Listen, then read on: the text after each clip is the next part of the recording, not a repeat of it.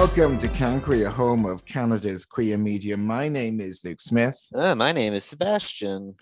And we have a great show lined up for you this week. Later on, we will I hope we have a good show. Yeah, we always have a good show. We do our darn best. So we have a great interview with the executive director of the Canadian Centre for Gender and Sexual Diversity, CCGSD. And we had a great chat with Debbie about the submission they are making to the LGBTQ Secretariat, who are working on an LGBTQ action plan. So cast your mind back, Seb, to when we had an interview with the Minister of Diversity and Youth, Diversity, Youth and Inclusion and Youth. Definitely diversity is one of the things. It was like a month ago, 2 months ago? Yeah, with Minister Chagger. It was a pleasure chatting with the minister.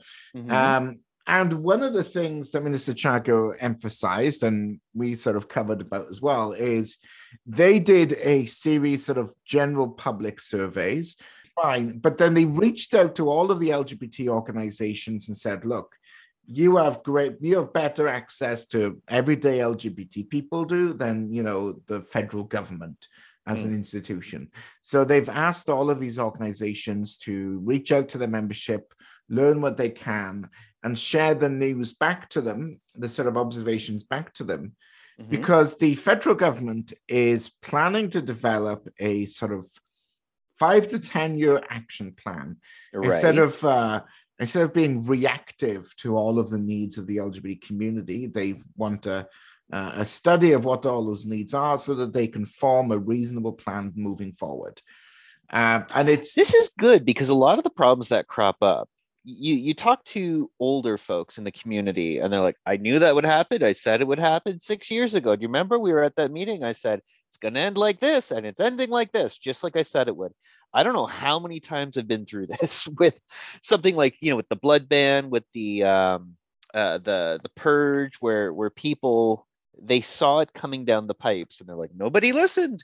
And I think getting ahead of that, of being like, can we not have another I told you this 10 years ago situation with regards to the community and its relationship with the government?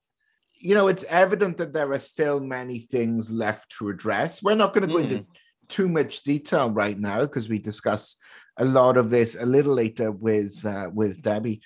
I was reading a great article that came out a few days ago on the CBC News. It was from the BC coverage. They interviewed Wyatt Maddox, who is an openly trans man in BC, who's trying to navigate access to healthcare there.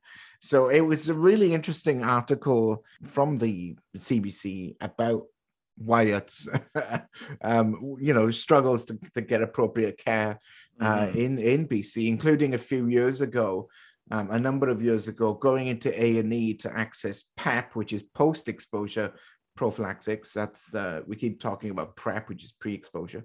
And essentially PEP is a medication that if you think there's been a recent potential exposure to HIV, PEP is sort of a nip it in the bud kind of medication.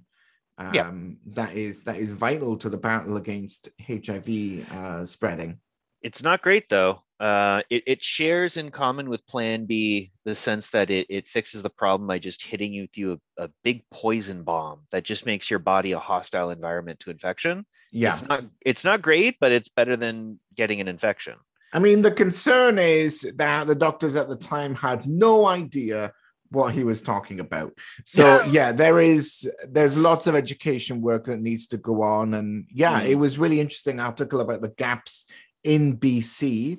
At the end of the day, a friend of mine was recently, I don't know if it was you or somebody else, who was talking about having a condition that took forever to be diagnosed. Actually, I think it was a friend of mine in the UK. It could have been me as well. It could have been you. But, being an advocate for your own health is really important. And it's a position that LGBT folks find themselves in more often than maybe we should, because there are some specific things to being gay and men that have sex with men, and even more so trans folks. Well, even beyond that, for reasons no one can explain, Gastrointestinal disorders and autoimmune disorders are very common among gay men. And this is including teenagers, by the way. This is like before becoming sexually active. So this is not necessarily, of course, there's something wrong with your GI tract when you're doing what gay men do. It's like, no. This is like 16-year-olds getting Crohn's disease and stuff like that. It's just uncommonly, it's above average. I'm currently blind in my right eye due to an autoimmune disorder. It'll pass. So by the end of the day, I'll probably be fine. But like, I am very familiar about the link between these things, and it's not just about and how the listeners don't think that we're just two old gay guys in their 60s complaining about, oh, I'm partially blind today, but it'll be okay by dinner time. It'll be fine. It's when I was 21, I was diagnosed with something that usually is only diagnosed to 60-year-old women. So I mean, like, it's just part of my life having all these. And when I was 20 years old, I was diagnosed as a 60-year-old woman. So, I mean, there was... and you're wearing the cardigan to prove it, I am wearing a matching cardigan. So, yes, thank you for that. All right. Our listeners can't see my beautiful cardigan, so we're going to just move along. Now, to buck the trend of me appearing too old, I am a avid TikTok user. Do lots of creeping, not too much creating just yet. Some of my favorite creators are Canadian, first and foremost, amazing talent, couple that we'll be reaching out to see if we can get some interviews in the coming future. But some of the things that I've been seeing is short videos taken at Edmonton's Pride Corner. Okay. So it wasn't initially called a Pride Corner. This is just a random corner in White Avenue. And there is certain street preachers there in Edmonton who have very strong opinions that they feel compelled to share loudly with other people in the street who are trying to go about their business.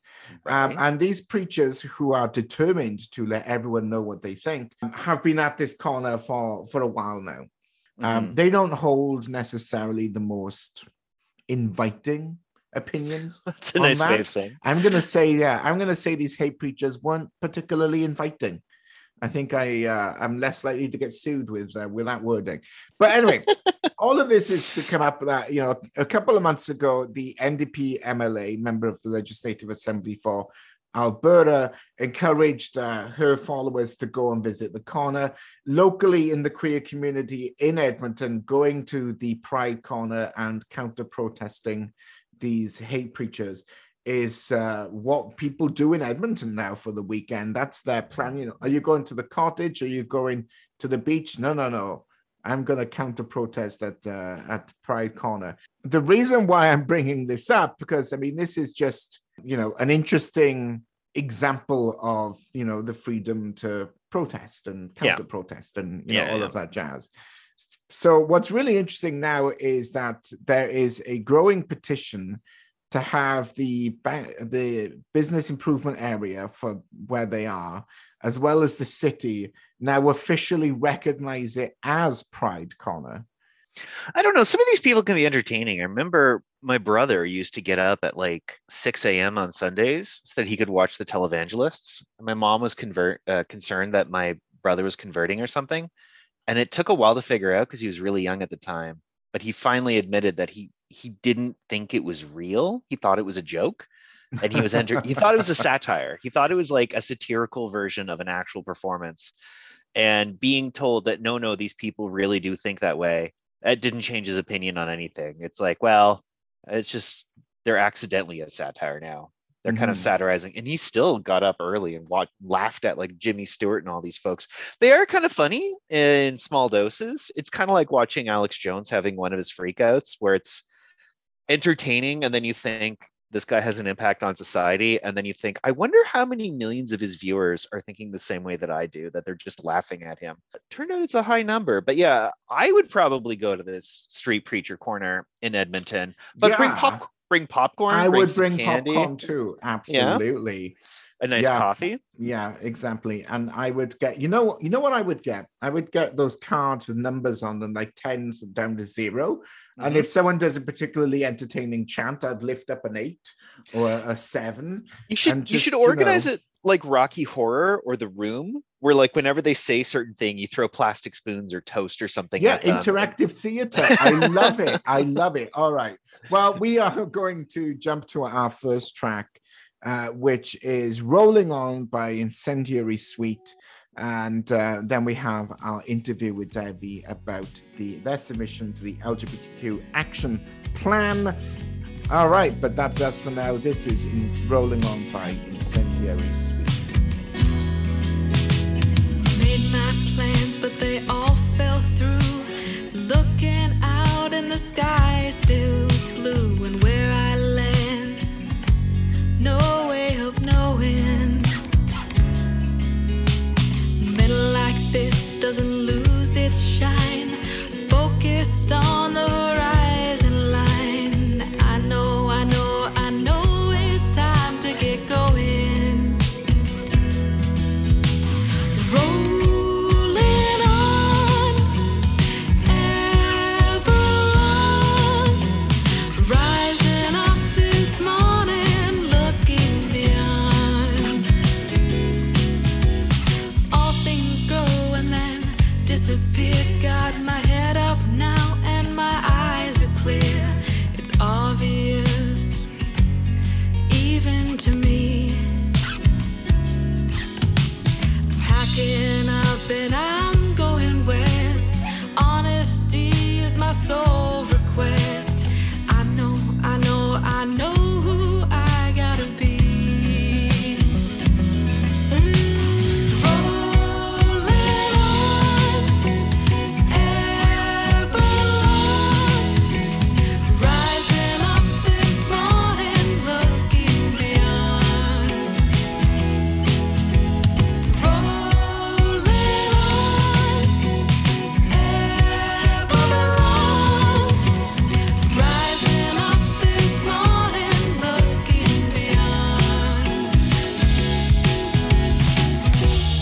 Ooh, not what I wanted. Will I fade away? Not today.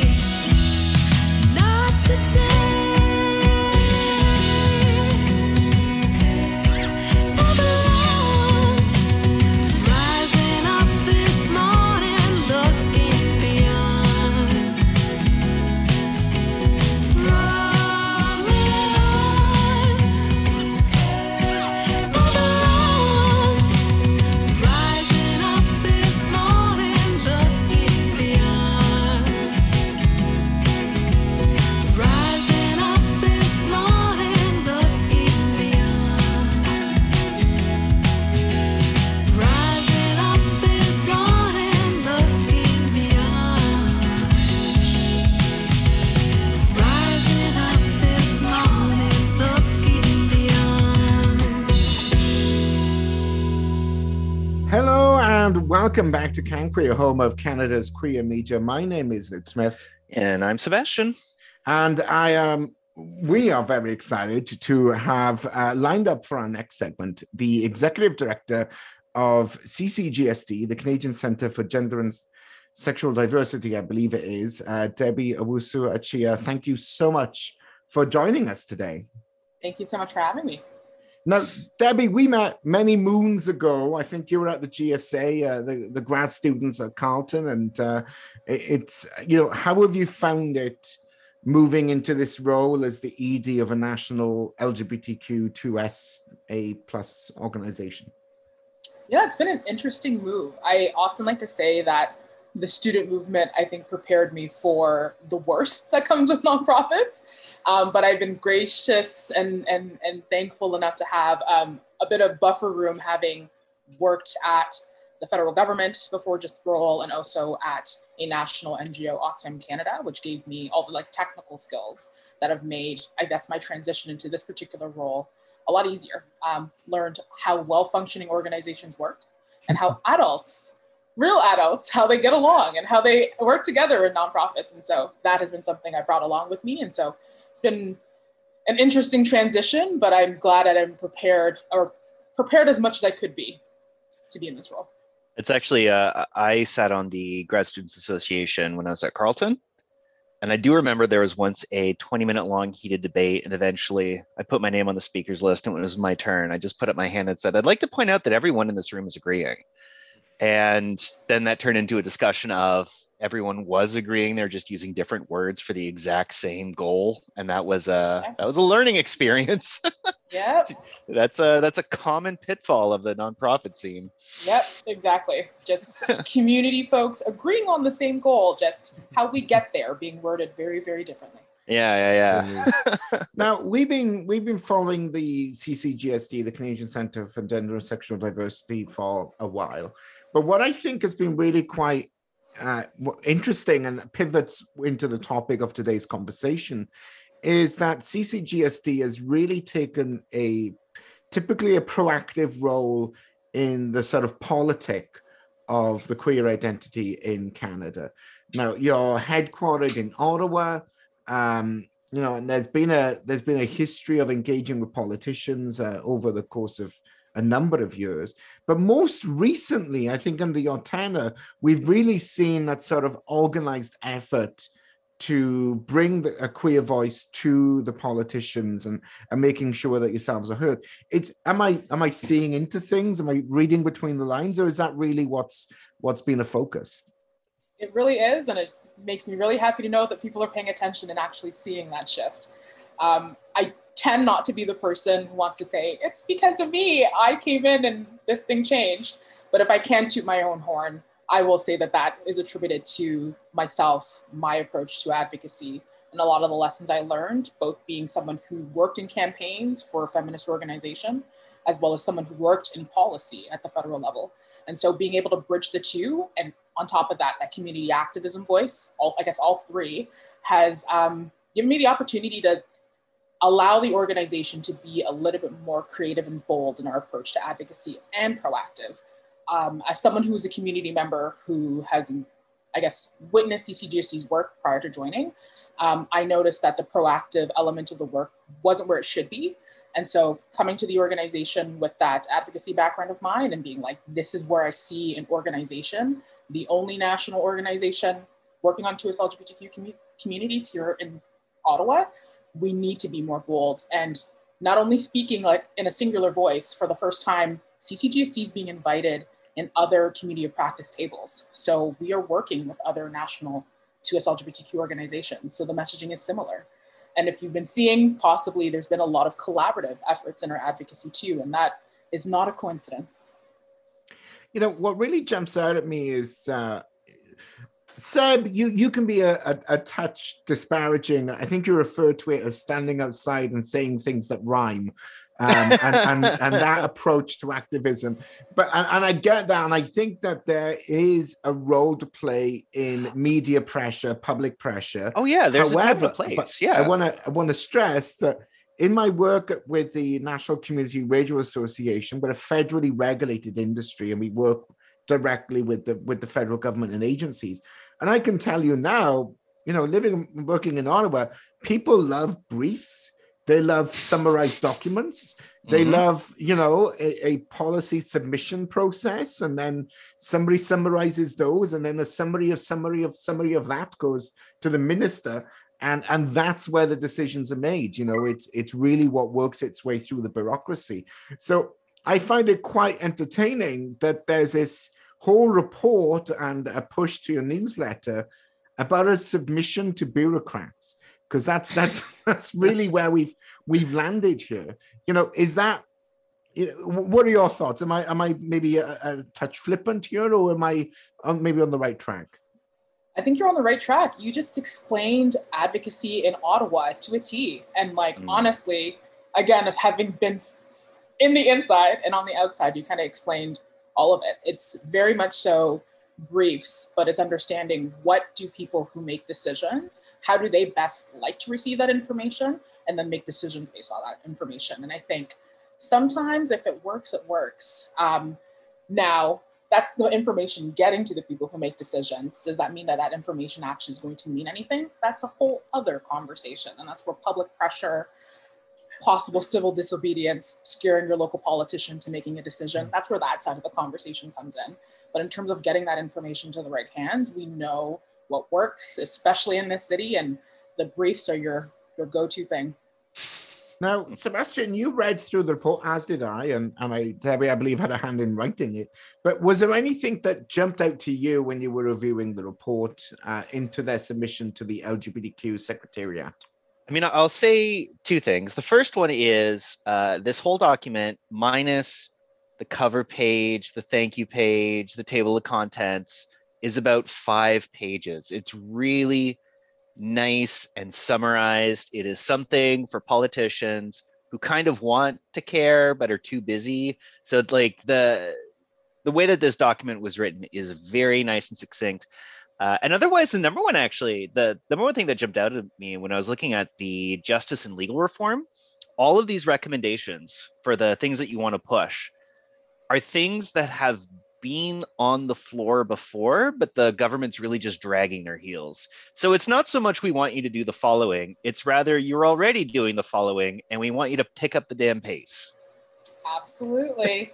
I think the one that stands out the most, and I think a lot of queer and trans people across the country have been talking about, especially those who are paying attention, is the bill on the conversion therapy, which, if I can be blunt in my assessment of it, in the delay from the Liberal Party in particular, but also I'll say other parties played a role in this. So this is not a partisan issue, it's a government politics issue in wanting to delay it to be the pride gift to the queers. We are exactly where we are right now.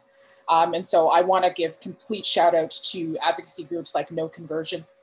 They've been doing phenomenal and trying to kind of pick up the pace and speak to senators to be like, enough with your cottage vacation. It's time to talk about these important things, because we don't know what's going to happen in a couple of weeks when a writ is dropped and we have a new election. And like, we can assume based off polling, but sometimes elections can totally throw a wrench at you. And like, what does that mean? Does this die?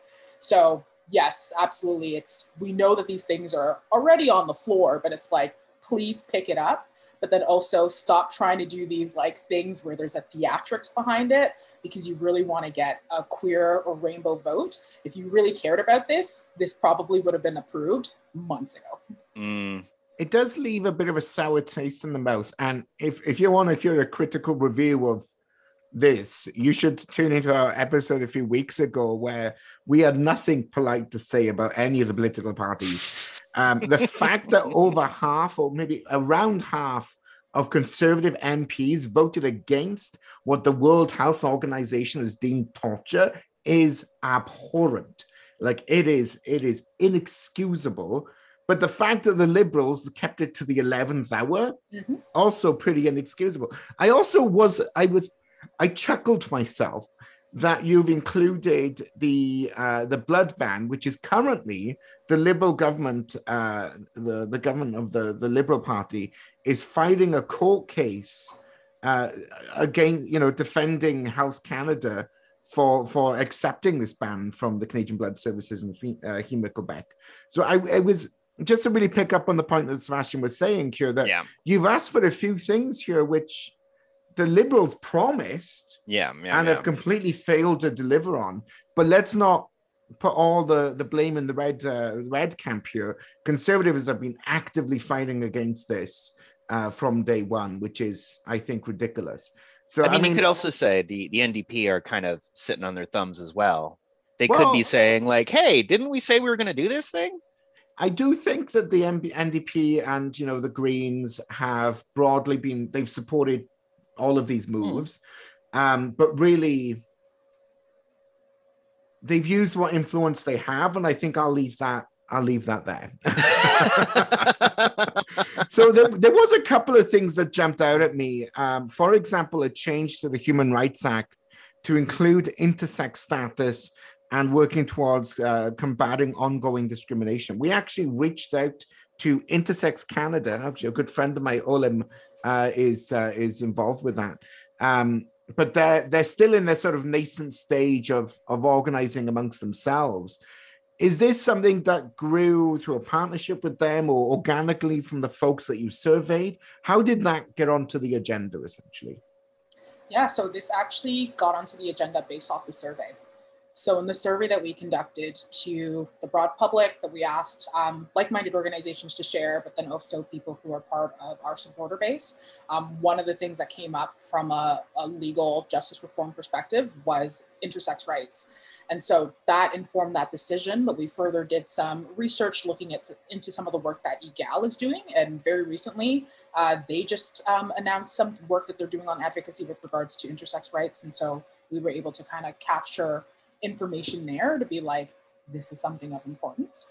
But definitely it was informed by the public, in particular intersex folks who are like, this is something as an individual who's impacted by this that I'd like to see.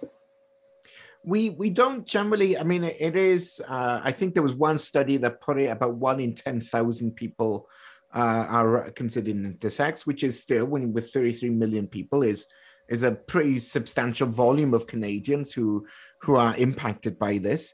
But we don't often see it covered too much. I know that, for example, in Australia last week or the week before, they've now moved to stop doing surgeries on babies, sort of sex corrective surgeries, because they got them wrong. Like, you know, their best guess isn't always a good guess, and really nobody should be guessing when it comes to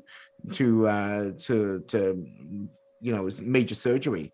So I think it's interesting to see how that conversation has arisen.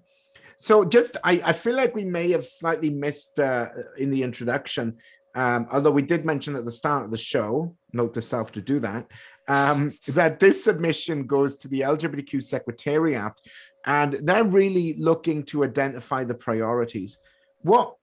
We had an interview with Minister Chaga, the Minister of Diversity and Youth, and, you know, the minister really said to us, because we really questioned the minister in terms of, is this a one-off funding? Is this a one-off? Is this just a splash to bring in the votes? Or is there an ongoing commitment? And it was this outreach that they pointed us to, that their consultations, inviting organizations like CCGSD to submit, is a part of that. So my question to you is, are you taking them at face value? Do you think that this submission is going to maybe lead to an ongoing commitment of dollars, or is this possibly just another flash in the pan? So I recently did an IG Live with our friends at the Enchante Network, and this was actually something that came up in terms of things that I saw in other examples of action plans like this that Canada should be replicating, that really speaks to the needs of our community. So it's not just a one-time, one-off thing for the benefit of politicians and not the community as a whole. For me, the way that this could be substantial to our community, if this is a multi-year action plan that we actually see across departments, that is also something that can survive change in government. If that's not the case, all of the effort that's been put into this is a waste of time. And I will be the first person to say it. Do not care like what people say. I will say that in communities of the community tables.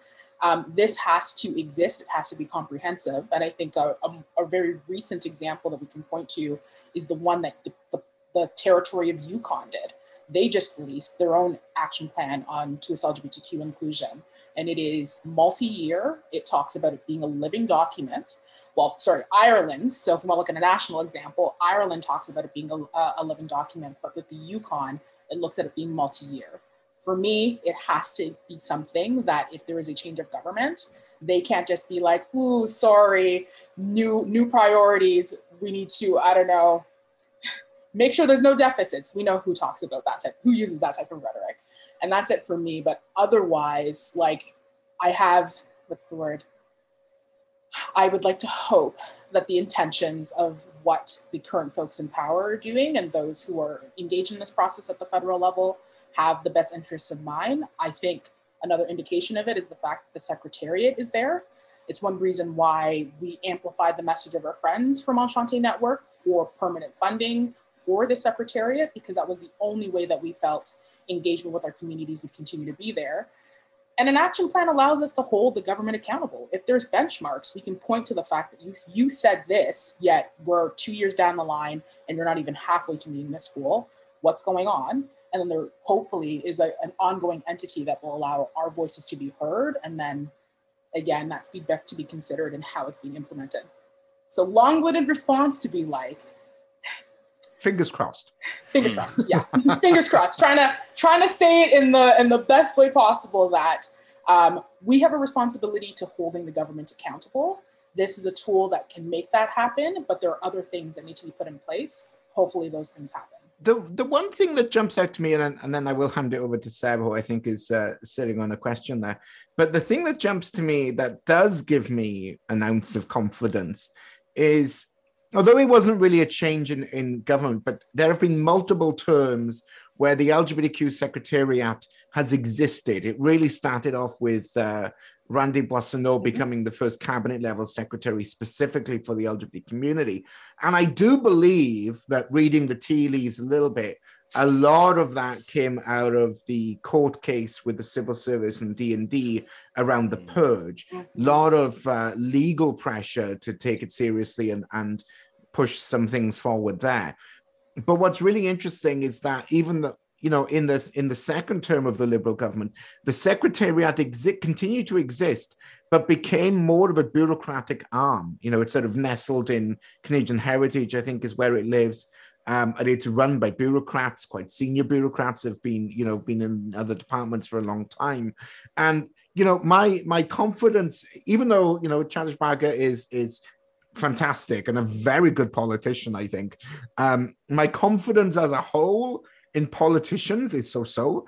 But for me, if there is a departments are very hard to get rid of. So there's a sticking power to bureaucrats. So I have my optimism. I place my faith in inertia is really what I'm going for here, which isn't a great bar to set, but I did want to kind of point to that level of cautious optimism. What about you, Sebastian? Do you think that this report will help influence decisions and hopefully the next round of government?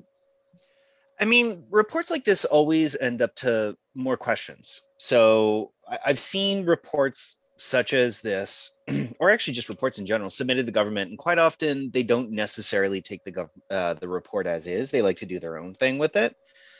But 9 times out of 10, they just come up with the same conclusions anyway. So I mean, it's a bureaucratic nightmare, but it is what it is. So I mean, for sure, there's a lot of stuff in here that are easy wins. Things like, as I said, have been on the floor before, like the ending the blood ban. There's a few things in here. Like years ago, we were working with Jens. No, what was his name? Dutch guy that we used to work with. Jan, yeah.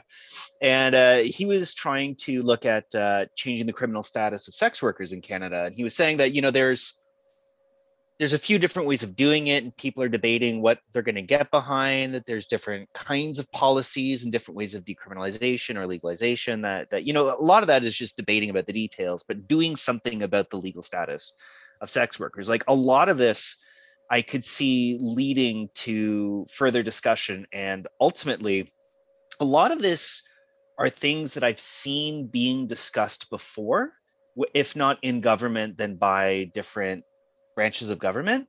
So having the support of the community saying like, yes, we like what you're doing, is very, very useful and very important. And documents like this cannot be underestimated for their influence. So I mean, I'm very excited. I'm also hypnotized by this color palette. Thank you. What I would like to it's mention, lavender and cyan. I never would have put the two together. I'm sorry. It's I'm your being corporate. It's the corporate colors, isn't it, of the logo for CCGSD?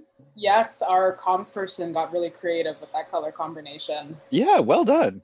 I don't know why I'm focused on that. I'm sorry. I'm just hypnotized by it. I wanted to mention that there's a couple of things that jumped out at me. I found I was not startled, but somewhat surprised that you have a demographic breakdown of your survey. It was about 280 odd that participated, but only 46% identified as 2S LGBTQ+, which makes me think the majority of them weren't queer identified. And that surprised me. Did the who filled out your survey surprise you? I would say no, and that's a result of some of the work that CCGSD has done in the past and what we currently do in engaging allies and or I like to call them like adult supporters or advocates of 2S LGBTQ youth. And so with those people being most likely to be on our listserv, they're going to read this. The parents of queer and trans youth too, and based off those conversations they're having with their children who might not be engaged filling out a survey, they might do so. And so that kind of probably reflects that number. And so not completely shocking, but it's good to know that people, even outside of the community who are tapped into our issues, the conversations we're having, are engaged and also would like to have some feedback to the federal government from their perspective. It just looks like it's a more pan-Canadian, the language they like to hear, like it's a Canadian issue, as opposed to just only this pocket of people. Yes, but everyone else wants to see the success of this action plan. Therefore, they're providing feedback on where things should go. I think that's great. I honestly, I hadn't thought of the caregivers, the parents, guardians, and allies, all of whom I think want a path forward. The other thing that jumped out at me was, it is clear from this document that, and from our conversation, that you were very political literate. You know what's happening, and you know the constitutional division of powers, for example, which puts health squarely in the provinces, education squarely in the provinces. But these are two areas that you've spotlighted in the report, and which kind of makes me wonder how much and how far do you think a federal action plan can go in areas of provincial jurisdiction?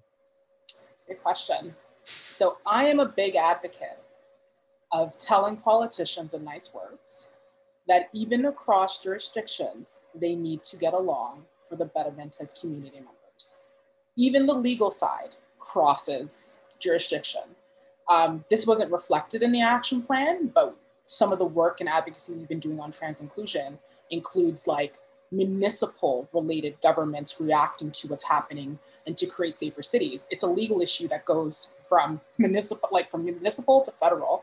But if we're going to make safer cities, all governments need to get along. When it comes to education, without a national strategy that's based on guidelines that already exist at the national level, if that does not happen with provinces getting along with the federal government, we're not going to see those changes, because those excuses can be like, oh, it's that jurisdiction, it's not our lane, etc. I think COVID-19 was a prime example of the confusion of jurisdiction language. And I think the underlying message there, for me, is for politicians to step it up a little and work collaboratively, work like my existence as a queer woman doesn't stop with jurisdictions. I experience all of these issues across governments. So what are you going to do to ensure that there's coordination? You probably should. Here's an example of how you can do it. So that kind of explains that, especially when we're talking about a comprehensive sex ed strategy. We could see the federal government playing a role in this, and our friends at Action Canada have been pushing this for years. This is something that we wanted to amplify. We can totally see the government, the national government, doing something and informing how it be implemented at the provincial level. So I just want to see some coordination. That's a brilliant response. And it reminds me of a few years ago, we were looking into a case, I can't remember what it was, but I remember the Ontario Human Rights Court referring to a knowledge base developed at another province and a legal precedent set at the federal level, which didn't necessarily apply to the provincial human rights court. But you're right, you're absolutely right that, in practice, there is a lot of this sort of cross-government conversation and use of knowledge and following the lead that happens. And I don't know of any other anybody else quite as enthusiastic about a federal education plan as Sebastian, who, for our regular listeners, brings it up at least once every 20, 30 days. So yeah, trains. That and trains. You bring up trains a lot as well. But yeah, is there anything in this report that you want us to spotlight before we wrap up this particular interview? Yeah, I think the one thing to spotlight is it's not necessarily the content. I think it's what this report in itself means for the organization in its newest iteration. CCJSD is at a point right now where we know that we need to respond to community needs, not imagined needs. And as a result of that, doing something like a survey is not only showing that that's where we're moving towards, but it's actually us taking that and implementing it into something that is pretty big, like a submission at this level where the government is watching what CCGSD is doing and saying on these things. Not only is this going to be used to inform the action plan, but we're actually using those 4 to 5 key areas to inform our advocacy work going forward. And so you're going to see that language come up in our campaigns, in our programming, and it's because we're looking at what the community wants and implementing it. So there will be needs assessments on those areas. Like I said, new iteration of CCGSD is one that's informed by the community we serve and not by individuals who think they know what the community needs. And it's that dialogue that I really think is important. And I think it doesn't make sense otherwise not to do. And so if there is anything outside of the content in that report that people should take away, is that we want to hear what you would like to see as a community member and what a national organization working on 2S LGBTQ issues. For me, I'm 5 minutes away from Parliament Hill, and I use that as a joke. We are here and working with other national organizations to ensure that there's changes happening and that it's coordinated. So let's talk. We're going to make sure that those communication channels are open. We're going to try to have more surveys like this, and even through projects, et cetera, research, et cetera. And so we're hoping people will join the ride. And a final comment is we're thankful for the people who responded to that survey. You folks made it happen. So yeah, that's what I would add. Well, I want to definitely really express my gratitude for you joining us today and also producing a beautiful and very well written and structured report. I feel like our listeners, we spend a lot of time gushing over like reports and documents. I don't know if that's, maybe we should have just a podcast where we talk about documents, but no, it was great. And the content, most importantly, was fantastic. So I want to thank you again. We'll be back just after this next song. How many days will you wait to let me know you've been visiting? Oh, you've been visiting.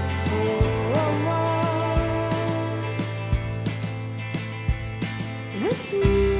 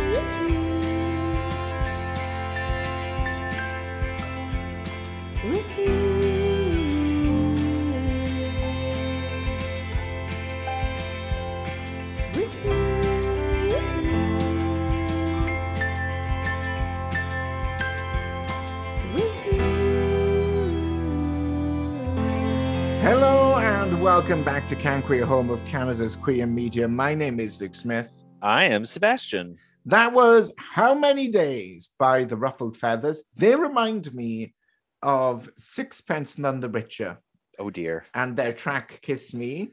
Uh-huh. But it's I got solid Sixpence None the Richer vibes. But I Uh-huh. only know that one song from them. And I feel like they might hate that.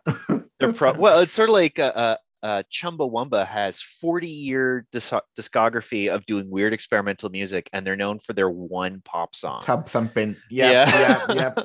You get your whiskey drink. You got your no. I'm not gonna dive into that. Now, one of the stories I forgot to give an update on is a rural Manitoba LGBT group has come out swinging against Conservative Deputy Leader Candice Bergen. Now, Candice Bergen voted against Bill C6, which would have outlawed conversion therapy in Canada.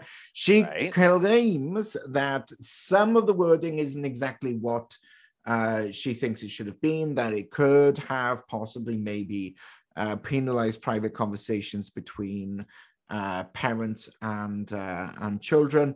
Now, the Liberal government and the Liberal Party who proposed the bill have significantly refuted this position from Candice Bergen, essentially saying that is not what the bill does, and it was a misinterpretation.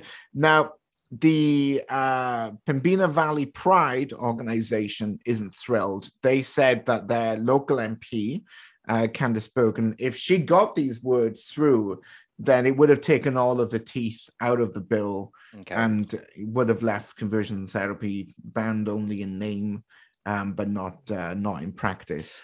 I mean, I think we've talked about this before, but I don't understand why they don't just ban the techniques associated with it, because then that covers a whole bunch of stuff. It also covers brainwashing, and it covers like torture under police, not investigation, police interview sort of scenario. Like a whole bunch of stuff in that stuff should just be illegal in general anyway, and then you got your bases covered, and then you just have somebody saying words at you, and then you can get up and leave the room if you want, because we've already got kidnapping laws, so they can't keep you there if you don't want to be there. So I mean, I don't know.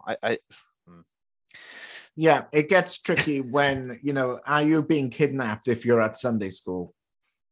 You know what I mean? It's a good question. Yeah. But yeah, so this Candice Bergen is one of 62 federal conservatives that voted against Bill C6, which would have banned conversion therapy.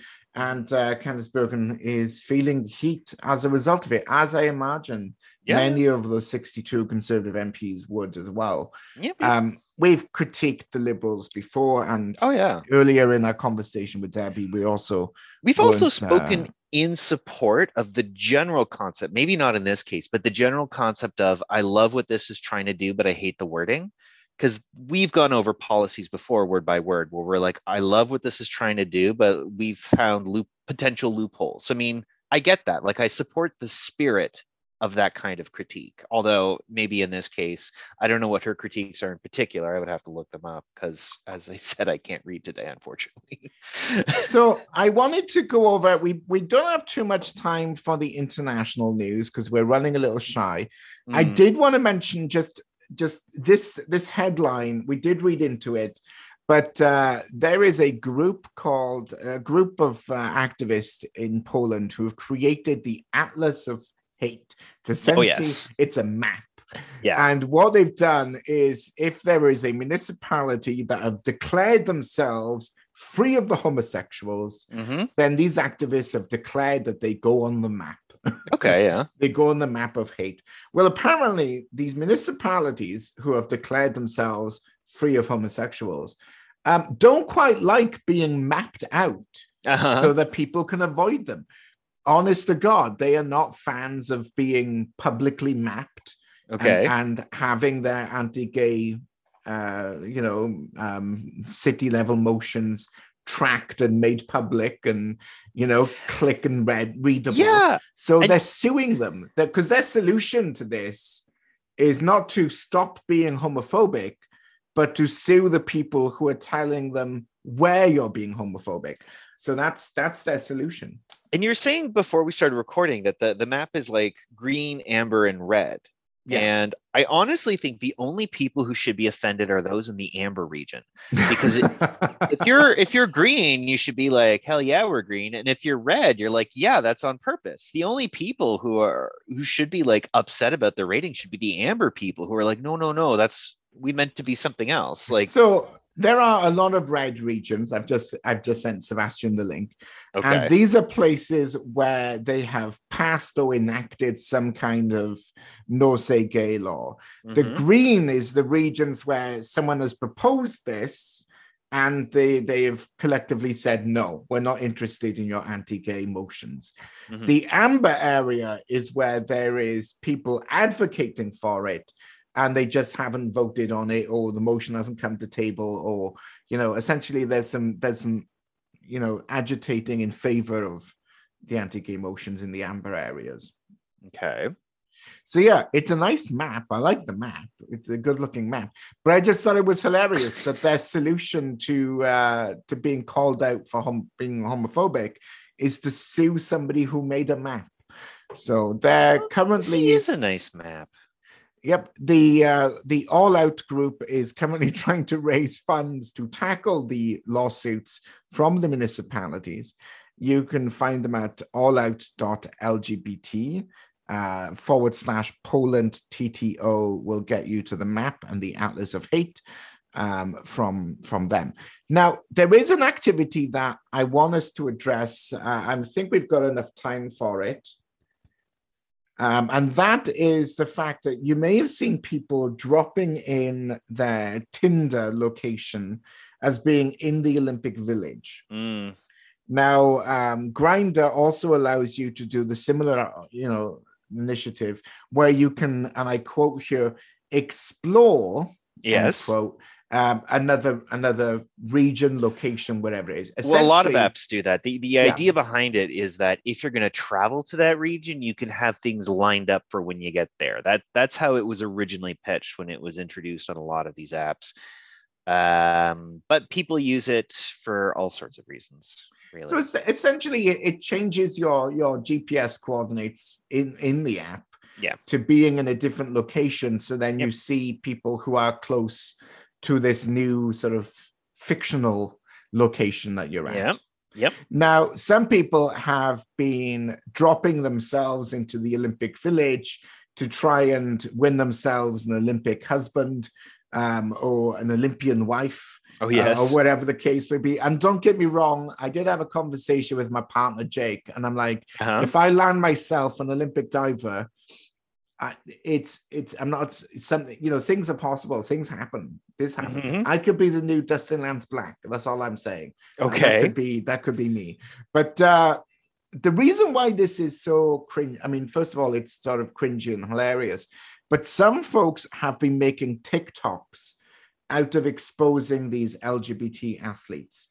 Now, according to Outsports, there are at least 179 LGBT athletes at the Tokyo Games, compared to 56 in 2016, Right. and 23 in 2012.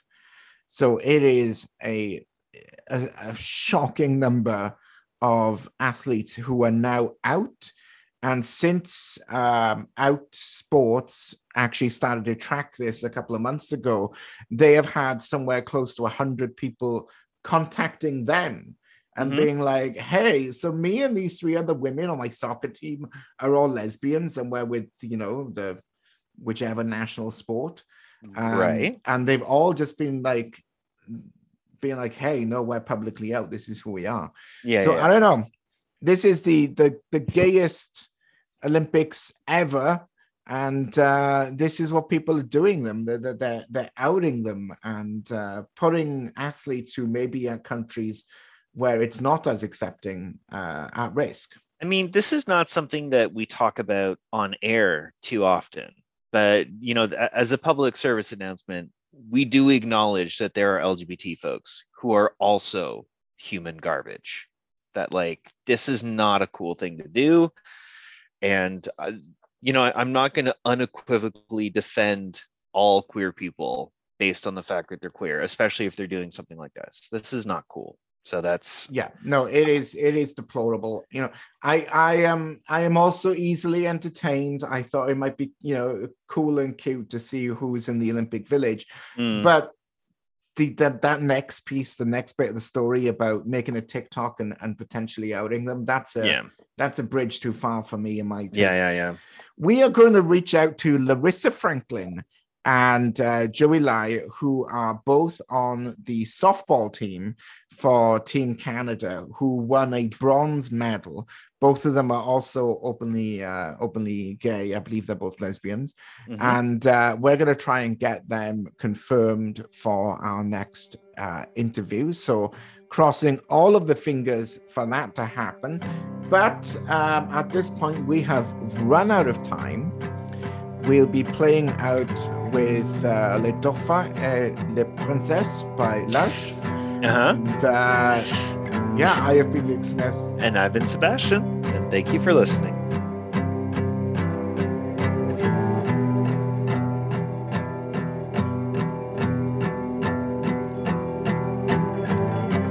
Un dauphin échoué dans une baignoire s'est noyé.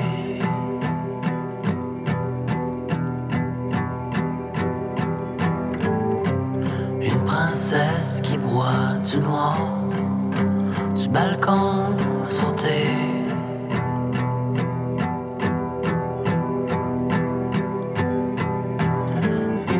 Où sont les contes de fées, les histoires remplies de beauté qu'on s'était racontées?